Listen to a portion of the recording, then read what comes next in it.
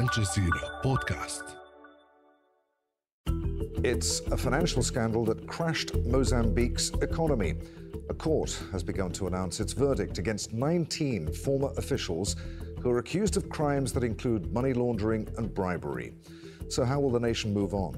I'm Adrian Finighan, and this is the Inside Story podcast, where we dissect, analyse, and help to define major global stories. So let's bring in our guests for today's discussion. They're all joining us from Mozambique. From Maputo, we're joined by Denise Namburete, who is the founder and executive director of an organisation for social change in Mozambique called Nweti.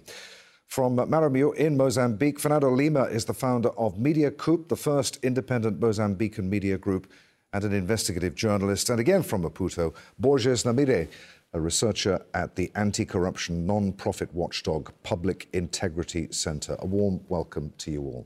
Denise, we'll start with a deceptively simple question on a discussion around an incredibly complex topic here. I have a feeling that wherever we start this discussion, it will be the wrong place to start, but we've got to start somewhere. How did this scandal come to light?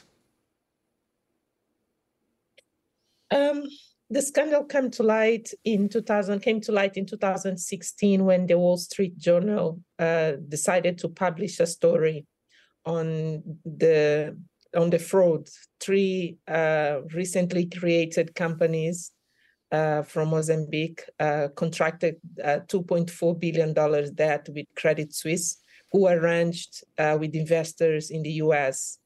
And as far as we know, the investors in the US started, they denounced the fraud to the Department of Justice, US Department of Justice, who started an investigation. And part of that, during that investigation, Wall Street Journal had access to information, and they basically disclosed all the fraud. And before that, no one knew anything about it. It had been kept secret.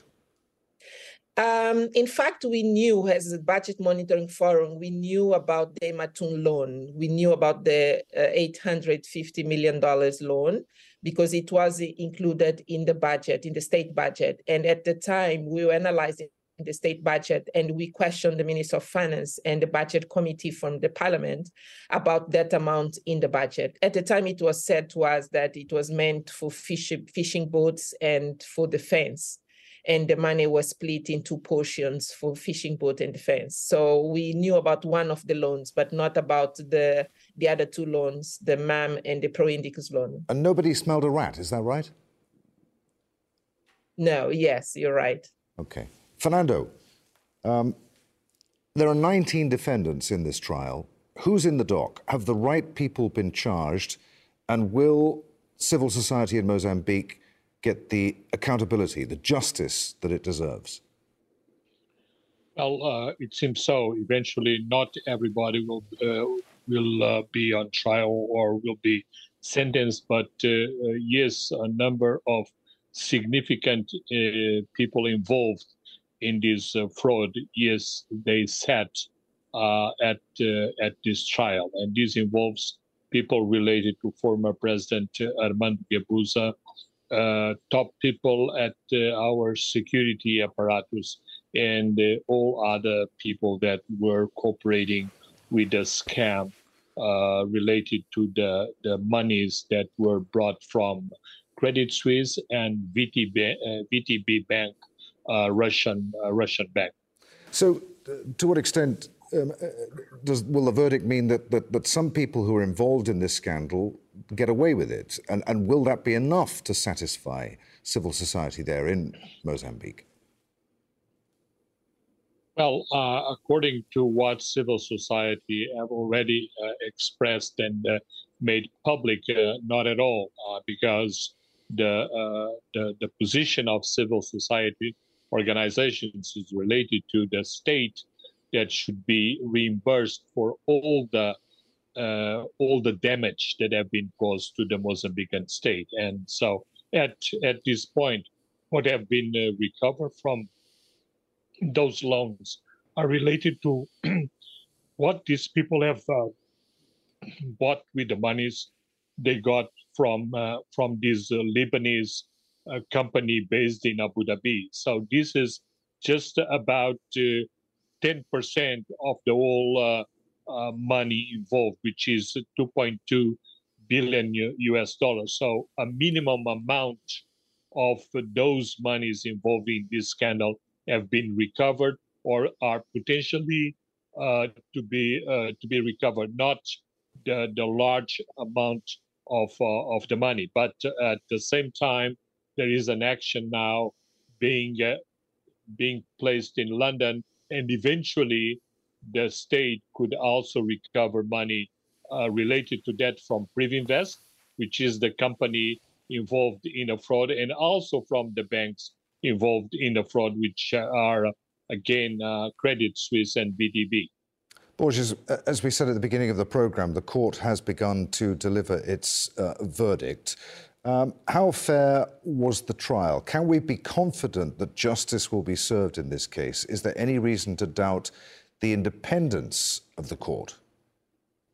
I think the court is independent enough, so it brought before the courts people who are very important in Mozambique. I understand that some people are questioning how the court is independent. This is because we are all skeptical about the independence of justice as a system in Mozambique. But for this case, we are seeing the son of the former president being tried, also the former head of the intelligence service being tried, and other top officials in the government. So the court is independent, and all the issues have been openly discussed in the court. It is good that the judge decided to broadcast live the trial so that everyone can watch it from Facebook page, from listening from the radio, TV. But this is not enough because the people who are being tried here are not the top leaders, are not the one who decided to contract the debt. So the former President Gibuza, who was the top leader of the country when the debt has been contracted, he has not been tried and not even indicted. And also the current president, Philippe Nyusi, who was the Minister of Defense and has a lot to do with debt, also has not been brought before the court. So while I believe this is an independent and good and important trial, some important people are still missing. Borges, we said at the beginning of the programme that this loan deal was kept hidden from Parliament. Why were the justice system and Parliament unable to oversee the actions of the executive in the first place there in Mozambique when this original loan was taken out? Why did Mozambique's checks and balances fail? It's simply because Mozambique is an authoritarian regime where the executive power is superior and sometimes it controls the other powers like the justice and the parliament. It's simply like that because the president at that time could tell his ruling party members of the parliament to ignore the law. It happened indeed in 2014 when the parliament decided to legalize the debt, which is illegal. So this is because in this regime, authoritarian regime, the executive power controls the others. Denise, do you want to pick up on that point for me and why this original loan deal was kept hidden from Parliament? Why wasn't the IMF notified about it? I mean, doesn't this in itself prove criminal intent? Yes, it does prove criminal intent. And I think the fact that former finance minister is still arrested in Johannesburg, awaiting for the decision of the courts about his extradition to Mozambique, either to Mozambique or to the United States, it's a clear indication of criminal intent. And I think that, as Borges is saying, the fact that we have an authoritarian regime, which actually makes the parliament, the majority of the parliament is made of the ruling party, which doesn't allow any independence and neutrality in the rulings of the parliament. So it gives all the opportunities for illegal debt to be contracted yet in Mozambique. Not only this debt, but we still see debts being contracted in Mozambique without the approval of the parliament. That's still happening. And unfortunately, systems are not yet in place to provide full transparency for media and for civil society to scrutinize on the debts that are contracted, public debts specifically, that are contracted by the government. So what you're saying is, far from throwing things wide open, this scandal has actually had the opposite effect, in that it's reduced democratic activity there in Mozambique. The state has become more authoritarian as it tries to cover up its actions. Yes, it does. It does. And we feel that donors supporting Mozambique are now going back to the state budget. They are going back to supporting the government of Mozambique with funding without minimal conditions of transparency and accountability being introduced in our public financial system, which means that we will continue to contract debts illegally. Fernando, who benefited from this $2 billion loan, which was meant to be for, a fishing fleet? Except for bribes, very little of that money actually went to Mozambique, did it? Yeah, that's the truth, because all the materials that were supposed to arrive in Mozambique and to be being used, for example, by the armed forces, by security forces, they are damaged. They are not working. The surveillance systems are not working. So, and according to an audit that have been done on the materials provided to Mozambican state, it seems that it was part of the scam not to provide proper equipment to Mozambique. So Mozambique was deceptive on different grounds. Not only did not receive the proper equipment that have been promised to the country, the prices were scandalous. So all materials and equipments were overpriced.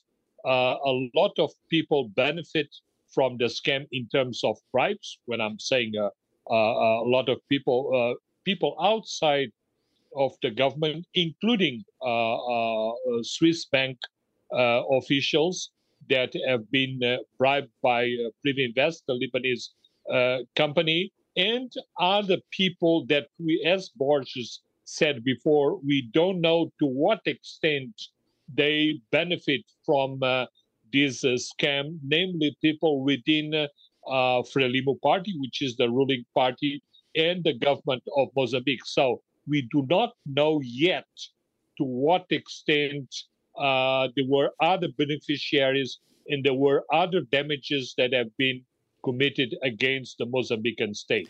Given that, Fernando, and picking up on something that you were talking about a few minutes ago, what hope then is there of Mozambique recovering any of this stolen money, which in many cases has already been converted into other assets like property? Yes, Mozambique is being very active to recover those monies. But as I emphasized before, this is a little portion of that. And I hope that the Mozambican state, with their judicial legal actions in the court of London, they will manage to extract from Credit Suisse and from Privinvest, the company that provides all the materials, some additional monies related to all these scams. So this trial that we are talking about here is just a small portion of the whole scandal. And of course, in London, we have also a situation in which Mozambique, the Mozambican state, will try to not pay back the credits and the loans they got from the two banks involved in the scam. Borges, what damage has this done to Mozambique's international standing and reputation? A lot. I think Mozambique will never recover all the damage that this debt has created. This is something that will take a generation because it must be seen in different dimensions.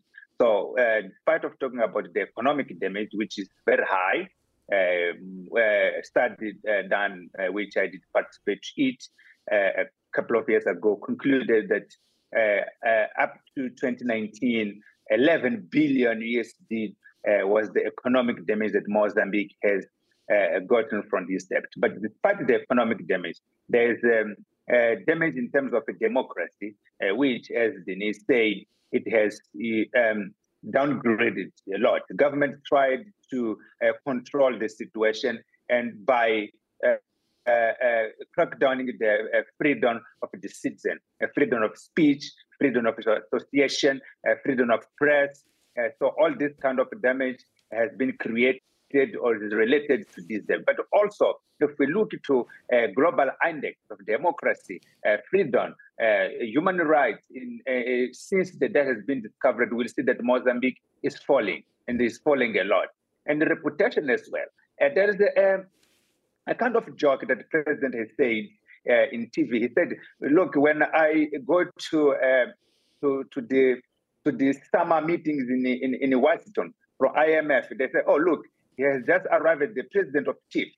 This is something that is happening. As myself as a citizen, when I meet someone, what they ask me about is not about how is tourism in Mozambique, not how is the gas in Mozambique, it's how is the debt in Mozambique. So this is something that will never recover, maybe in the next 50 years. Denise, as the founder and executive director of an organization that campaigns for social change in Mozambique, I want to ask about what impact this has had on ordinary people there. When the scandal first came to light, the currency halved in value against the US dollar.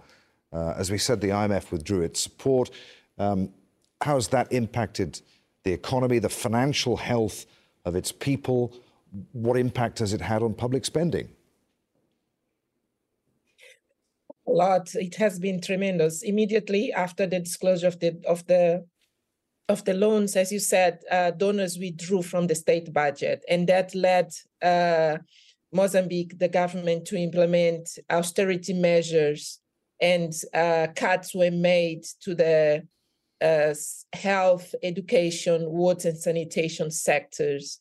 And that had a direct impact in how people access medication, how they access medicine, how they access health services.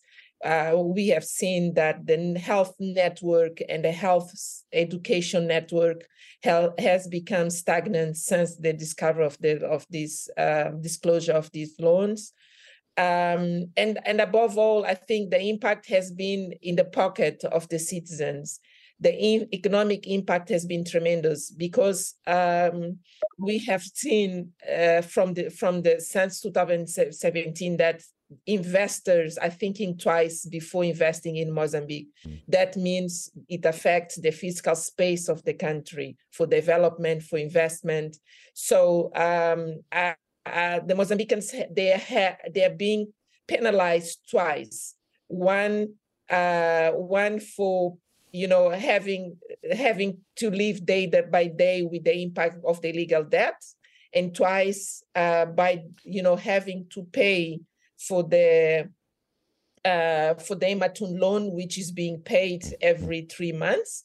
And in addition to that, the economy is stagnant. The economy is not growing, which means it has a tremendous impact in the citizens. Okay, Fernando, 2 million people, additional people, pushed into poverty. And as Denise was saying, that loan that still needs to be paid. It hasn't gone away.